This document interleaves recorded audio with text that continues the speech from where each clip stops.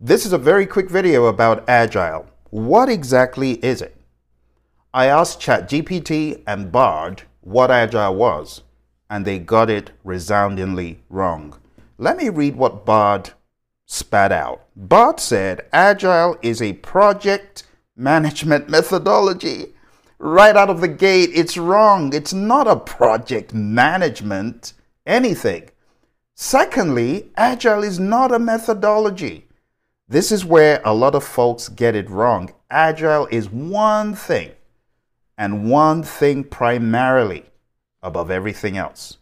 Agile is a mindset. That's right, you heard it from me, because a lot of folks get this wrong, and I've taken it upon myself to create this video to let you know Agile is not a methodology. It's not a framework. It's a mindset. It's a mindset that enables you pivot to the ever-changing world around you. A mindset refers to a person's mental attitude, their perspective, or a set of beliefs that shape their thoughts, their behaviors, and their actions. So Agile is a mindset that helps shape your response to problems, to projects, to product development, and the world around you. In fact, Agile is a mindset that enables you adapt to anything that changes in the world around you. Let's read what ChatGPT spat out as well. ChatGPT says, Agile is a project management and product development methodology. Wrong. It's amazing how much stuff there is out there that is totally wrong about Agile, and the poor GPT and Bard end up mimicking these wrong statements about Agile. So I want to make it very clear. Agile is not a framework. Agile is not a methodology. Agile is not a project management approach. It's a mindset. Please remember that. To underscore what we have discussed so far, I'll make available a quick download to remind you about what Agile is. So here on the screen, you can see the Agile manifesto is going to be broken down into easy to understand chunks. So let's take a read. It says Agile is firstly a mindset of adaptability. It is the ability to rapidly respond to the unending change around you with nimbleness to succeed even while in uncertain and chaotic environments. Here is the Agile Manifesto. The Agile Manifesto values and principles help you to better position yourself from an Agile perspective. I want to make it clear that the Agile Manifesto values and principles are not the only statements that are of an Agile nature, obviously, so you can mold and adapt what you're reading to your own unique circumstance. It says, individuals and interactions over processes and tools. In other words, value individuals and interactions over processes and tools. Value working software over comprehensive documentation. Value customer collaboration over contract negotiation. And value responding to change over following a plan. When you're able to value these things, you are on your way to becoming more agile. And I want to say this, that you can always be more agile as you work your agile game. Agile is not something that you suddenly are. It is a process of becoming more agile. Agility develops daily, not in a day. Trust me, I got certified as a certified Scrum Master in 2011.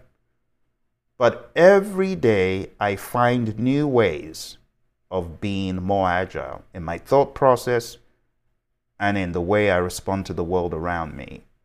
So individuals and interactions, working product, customer collaboration, responding to change, value these things.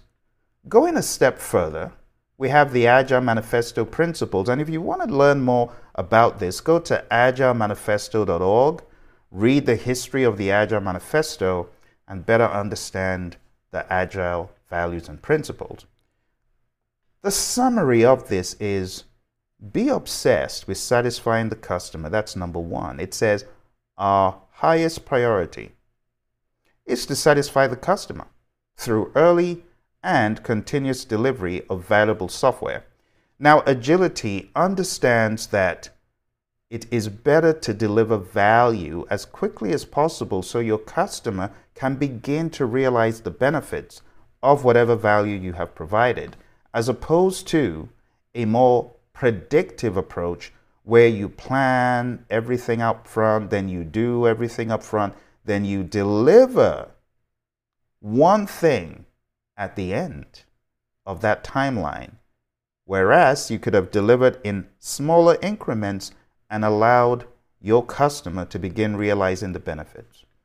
Think about it like this. Someone's at the side of the road, they're almost dying of hunger, and then you say, well, let me go prepare a 3-course meal. Well, maybe by the time you get done with the 3rd course, that poor person's already dead. You might as well give them a tiny increment first. Hey, here's some water. Or here's the 1st course. Then, while they're recuperating, getting the value from that, you bring the 2nd. It's a rather vivid illustration, I know. Probably not my best. But that is pretty much what the first Agile Manifesto principle states. Secondly, welcome changing requirements even late in development, because you're going to help your customer if those are value-added changes. Deliver working products frequently to keep your customer engaged, number one, to begin to offer value even more rapidly, number two, and three, to get earlier feedback so that you can put that back into the process and get even better. Number four, business people and developers must work together daily throughout the project. It's not a life sentence. It just means if you are being agile, consider rapid and frequent interactions. Number five, build projects around motivated people. Why would you build a project around a demotivated team? So you got to keep your team motivated by giving them the environment and support they need, not meddling or micromanaging. Number six, the most effective method of conveying information to and within any team is face-to-face conversation. I was reminded about this just last week. I was training a group of people out in a firm, and I hadn't trained out for a long time because of the pandemic. And I realized all of the concepts that I was trying to bring to the table, the world of Scrum, the world of Agile, the world of predictive stuff, it was so much easier. I didn't even need a whole lot of slides or books or text because being face-to-face is magical.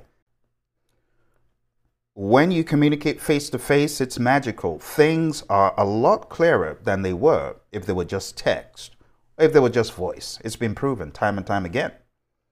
Number seven, working products are the primary measure of progress. Your customer really doesn't care if you're 55% done or 90% done. They ultimately care if you are done, if you are done and dusted. That's when they get value from the product. So we say in the world of Agile, working products. That's the primary measure of progress. Now you got to remember the Agile Manifesto was written from a software perspective, but it's caught like wildfire, taking the world by storm. And now everyone thinks Agile across industries. Now, not literally everyone, but every industry is beginning to consider more agile ways of doing things. Let's move on. It says, Agile processes promote sustainable development. The sponsors, developers, and users should be able to maintain a constant pace indefinitely. And this is a type of business process reengineering, if you will, to become more predictable and to really consider work-life balance. It's actually loaded because if you are sustainable in your pace, it means you're not trying to do the impossible. You're not trying to kill the team with overtime constantly, because that's not sustainable. Secondly, you're thinking about empiricism, because you want data that is realistic and that you can take back and use across your projects, across your products. Let's move on to number 9. Continuous attention to technical excellence and good design enhances agility. What happens when you're not technically excellent? Waste, scrap, rework. That's not being agile. That is going back to the drawing board over and over and over again, or going back to the operations table over and over and over again. That's not what we want. We want to be able to do things one time, put in a lot of thought, a lot of effort, consider what you're doing sensibly, and get it done as technically excellent as possible. And if you need to reiterate, it's okay. But at least you're not reiterating just because you put in sloppy work. You're reiterating because you've discovered a better way of doing things. And that's okay, because that is agile. But doing busy, repetitive work because you did a bad job, a less than ideal job, is not being agile. Number 10, simplicity, the art of maximizing the amount of work not done, is essential. All we're saying is keep it as simple as possible. Do the bare minimum work that will give you the most value. Number 11, the best architectures, requirements, and designs emerge from self-organizing teams. It's been proven time and time again that when you give the team that space and allow them to come up with their solutions to the problem, because after all, you hired adults, you will get the best output. You will get the best outcome. You will get the best result. Number 12, this is Kaizen. And all this is saying is constantly reflect, tweak things up, pivot in the right direction if you are off course. That is all about Kaizen and the concept of retrospectives. Kaizen is constantly improving yourself as a team, your processes, your procedures. In the same token, we have an event called a retrospective. And the retrospective allows us to retrospect, to take a look in the rearview mirror and to ask a question. What can we do better? How can we get even better next time? So my friends, as you've seen from the past number of minutes, Agile is not a framework, it's not a methodology. It's a mindset first and foremost. Okay? So we've got that out of the way. Now we've gotten that out of the way, let's begin to reflect on how Agile could be demonstrated in the way we work. One of the ways that we work in the world of Agile is to break things into iterations and the delivery of whatever product or service or result into increments. This is encapsulated in a number of Agile-oriented frameworks. Do you get where I'm going with this? You can have frameworks that are of an Agile nature, but Agile in and of itself is not frameworks. It's not methodology. It's not about practices. First and foremost, it's about thinking, it's about attitude, it's about behavior. When the behavior is well understood and you have these concepts straight, then we can begin talking about the practices. Then we can begin talking about how things are in a more pragmatic way, talking about execution now. So why don't we jump into a little bit of dialogue about how it works in Scrum. So you're going to hear me talk about Scrum for a little bit. And Scrum is a framework that allows you to apply Agile practices to work. So let's jump into a little bit of that. Agile as a mindset, but demonstrated in the lens of Scrum. So, jumping in. You are now aware that it's a mindset. Okay. The great quote from Jack Welch on the screen, it says, "Change before you have to." And what is Jack saying here? He's saying always be ready to adapt. And Agile is all about adapting. This concept of adaptability is nicely summarized in this framework that I'm about to show you. And the framework is known as Scrum. Scrum has a 3-5-3 configuration. I'm going to go through this configuration with you. In the world of Scrum, there are 3 roles, 5 events, and 3 artifacts. The roles, as you can see at the top right, are known as the product owner, the Scrum Master, and you could say development team, or you could just say developers.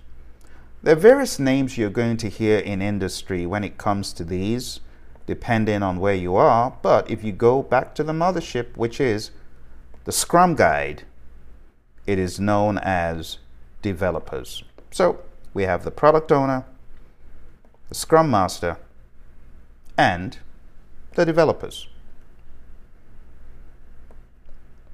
The very first part of this discussion starts off with the product backlog. This is the backlog of what needs to be done, or the requests that the customers or stakeholders have begun to float up to the product owner. It's the first role. The product owner is that role that understands the business and knows what the customers want and why, and the value that that will bring to the larger organization or them as individuals. The product backlog is populated all throughout. It's not a one-time thing. The next piece of this discussion is understanding that you could have a huge backlog of stuff to do, but you need to get moving with it, doing it, right? And the way the product backlog is tackled is in iterations. We break down the work in such a way that we get a chunk of it and we do it within a time box called an iteration. And then at the end of that iteration, we get an increment of the overarching product. Not all of the products, just an increment. And the idea is to get many little increments along the way that when you add them up, you get the final product. So the very first step is to have a sprint planning event. In this world of Scrum, we have a sprint planning event. And this is where the team breaks down into more clarity what is to be done in the sprint. A proactive team will not get to sprint planning and begin to do all of this, typically. Some of it might have been done in advance. But this is a good catch-all for any decomposition and any precision in breaking down what is in the backlog and determining whether it can be done in a sprint. As a result, you're going to get a sprint backlog. The sprint backlog is a subset of the product backlog. It contains what we're going to get done in the sprint. The sprint is anywhere from 1 to 4 weeks, or you could say 4 weeks or less, because you could actually have sprints that are a few days. It's not impossible. So the sprint is 4 weeks or less. Every day of the sprint, the team has an event known as a daily scrum. In the business world, it's referred to as a daily stand-up meeting. But in the daily scrum, the team gets on the same page, they sync up, they understand what is being done so that they can better adjust their work schedule and plan accordingly, so that if there are any dependencies in the work, it is all going to be synchronized effectively. Okay. Now, going back to the discussion about the product backlog and the sprint backlog, in here you could have customer-oriented requests. It could be a request for anything. It could be a request for a feature. It could be a request for a sub-part of the work. In the world of Agile, it is common to see teams use the concept called user stories. And a user story is a request that is customer-oriented, that breaks the request down in a specific format of role, goal, benefit. It's usually written in the form of as a, I would like, so that. I'll show you an example. Now, stories don't all have to be written like this, but it's a good starting point. So, role. The role for the story, the goal, what the user is trying to accomplish, and the benefit, why the user wants to accomplish it. So you could have, as a customer, I want to create a profile so that I don't have to fill in the information again when I make a purchase. So you can see this right here is a good story. The one on the further end is a poorly written story. The other one just reads, as a customer, I want to create a profile so that I can have an account. Well, that doesn't really tell me the values. It's not a very well written story. So it's not enough to just write it in role, goal, benefit format. It needs to be written with some thought. But that is how a user story could be written. There are a number of examples that Mike Cohn, Agile Guru, has, and I want to show you a few of those examples. Well, here are some from Mike. As a site member, I can search for profiles based on a few fields, so I can find others I might want to connect with. You can see the role, goal, benefit idea there. Let's look at number 3. As a site member, I can mark my email address as private, even if the rest of my profile is not, so that no one can contact me. Privacy. You can see where this is going. To understand a little bit more about stories, I would encourage you to look out for Mike's site. It's Mountain Goat Software, and he has a number of examples like this that will help you understand user stories. But I also want to make it clear that user stories are not mandatory in Scrum. You do not have to use user stories in Scrum. So, going back to our discussion about Scrum as a framework. In the daily Scrum, it is common for teams to ask 3 questions, and it's a very good starting point for beginning teams, for young teams. And the 3 questions could go something like this. What did you do yesterday to move us towards our sprint goal? Because every sprint should have some direction, right?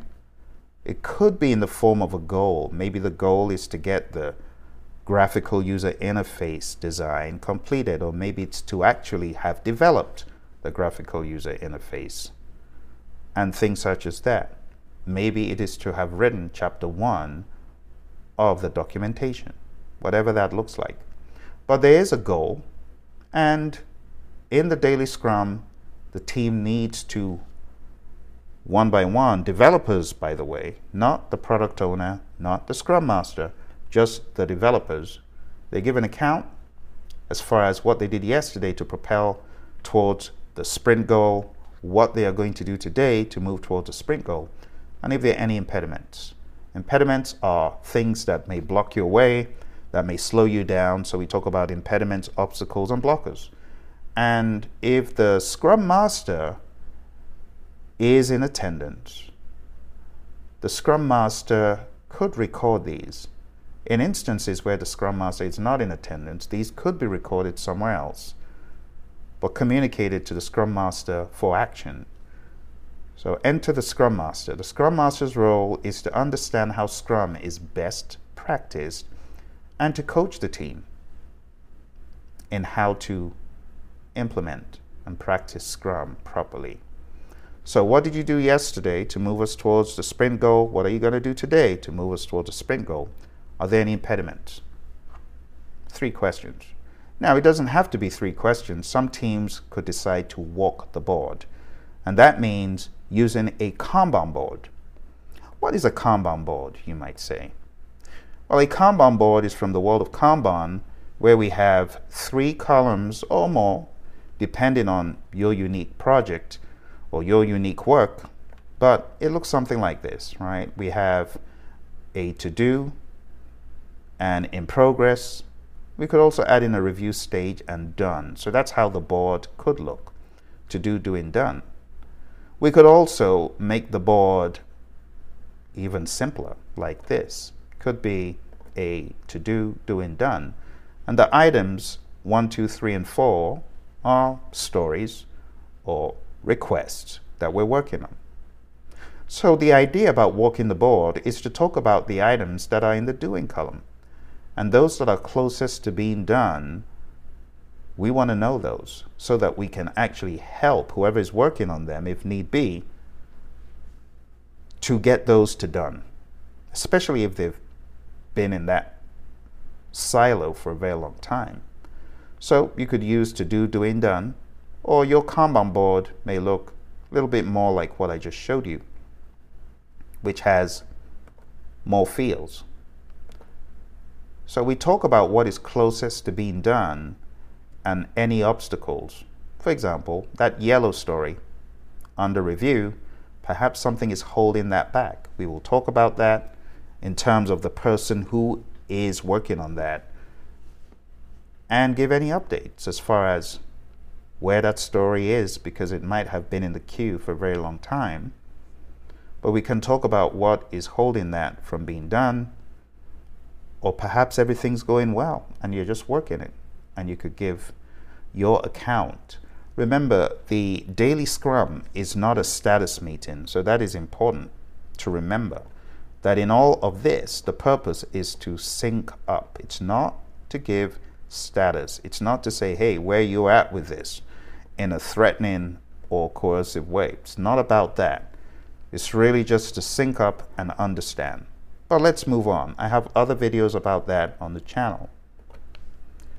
The next thing I want to talk about is backlog refinement, which is an informal practice or event, if you wanted to call it that, where in the middle of the sprint, the team members get together with the product owner and they decompose, they flesh out, they refine what is in the backlog. They refine it so that when they get to the next sprint, they already have stories that have been cleaned up and are, if you will, ready. Now, in the Agile community, there's a lot of consternation in some circles about the definition of ready. And to be quite honest, I don't see anything wrong in a definition of ready, because if a team is using it with all sincerity to get clarity and to get their process to be more efficient, there's nothing wrong in a definition of ready. But what is a definition of ready? It's probably best encapsulated in the acronym INVEST. And INVEST just means a story should be I for independent of all others, as much as possible, right? N for negotiable. It shouldn't be a specific contract for features. It shouldn't be one of those, the system shall, the system will, the system must. It should be valuable or vertical, that story. In the example I showed you a useless story and I showed you a useful story, right? It should be estimable, should be small enough to fit within a sprint, and it should be testable. So when we talk about the definition of ready, we as Agilists don't want to get to our sprint planning and have to do all this decomposition and cleaning up, because you may not be able to. Again, it's on a team-by-team basis. I don't begrudge any team that doesn't do backlog refinement with the product owner. It's something the product owner should do individually. But because it could also be a great way of team collaboration and insights from the team for the product owner, there could be some discussion around it. So we have backlog refinement. That could happen, doesn't have to. And then the next thing we have here is the potentially shippable increment, also known as increment, just plainly as the increment. We derive the increment at the end of the sprint. Now, another term that we use in the world of Agile is the definition of done. That increment should meet the definition of done. But what is the definition of done? The definition of done refers to a set of criteria on a team-by-team basis that the team determines things that need to be in place or done before we can say an increment is indeed done. The definition of done is an agreed upon set of items that must be completed before an increment is considered completed. For example, you could say testing must occur, unit testing must occur, user acceptance testing must have taken place and is acceptable. You could say documentation is complete. You could say all the acceptance criteria for every story has been met. And that takes us to another puzzle in Agile, the difference between acceptance criteria and the definition of done. The definition of done pertains to the increment. Acceptance criteria pertains to a user story. So when we write a user story back in the day when this was a more manual thing, we would write the story in the front of an index card, and the back of an index card will have the acceptance criteria.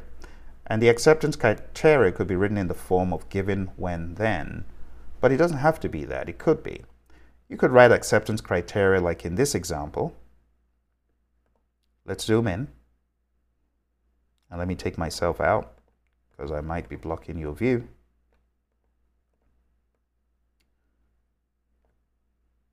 When we take a look at the acceptance criteria, it says username at least 6 characters. Password must contain number and capital letter. That's acceptance criteria.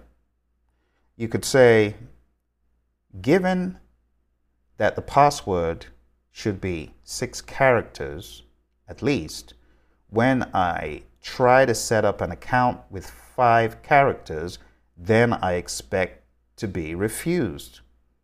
Expect my request to not go through. You could say, given that a password must contain a number and capital letter, when I try to set up a password with 3 letters, no number, no capital letter, I should be locked out, or I should not be allowed to set up the account.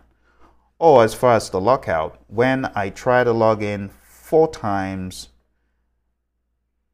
when given that the lockout should fail after the 3rd attempt, when I try to log in 4 times, then I expect to be locked out of the system. That is a general idea. So I know it's a lot of content to go over in a very short video, my friends, but these are the subtleties that are often not talked about in the world of Agile. So the definition of done, I've talked about. The definition of ready, I also talked about. And I've also talked about acceptance criteria that is for each story, whereas the definition of done is for the increment. Let's tidy up our discussion about Scrum, and then we'll be done. So going back to our discussion about Scrum as a whole. The final things that happen is, one, there's a sprint review, and this is an opportunity for the team to get feedback from the stakeholders about the increment that has resulted from the sprint. This is also an opportunity to capture additional user stories or additional requests, because remember, it doesn't have to be user stories. But I'll just use the concept of user stories generically. The final thing that should happen is the sprint retrospective. And the retrospective is an opportunity for the team to recalibrate, to look in the rearview mirror, to adjust, to make sure that everyone is aware of the approach go forward, everyone's on the same page. If there are misalignments, they need to be discussed, and the team needs to look for improvements. And not just here, but constantly. They need to make that a Kaizen lifestyle. And there you have it, my friends. Over the past several minutes, we've been expanding on the concept of Agile. This is from my training, Agile for Practitioners, which is from my course called the Project Management Masterclass. This is a course that could be helpful for people taking any exam. Project Management Professional, PSM, Professional Scrum Master, PSPO, Professional Scrum Product Owner. It's just the tip of the iceberg. But I really wanted to hammer home, my friends, today that Agile is not a methodology. It's not a framework. In one word, it is a mindset. Thank you very much for joining me. I wish you all the best on your Agile journey. If you've got questions, put them in the comments below. Bye for now.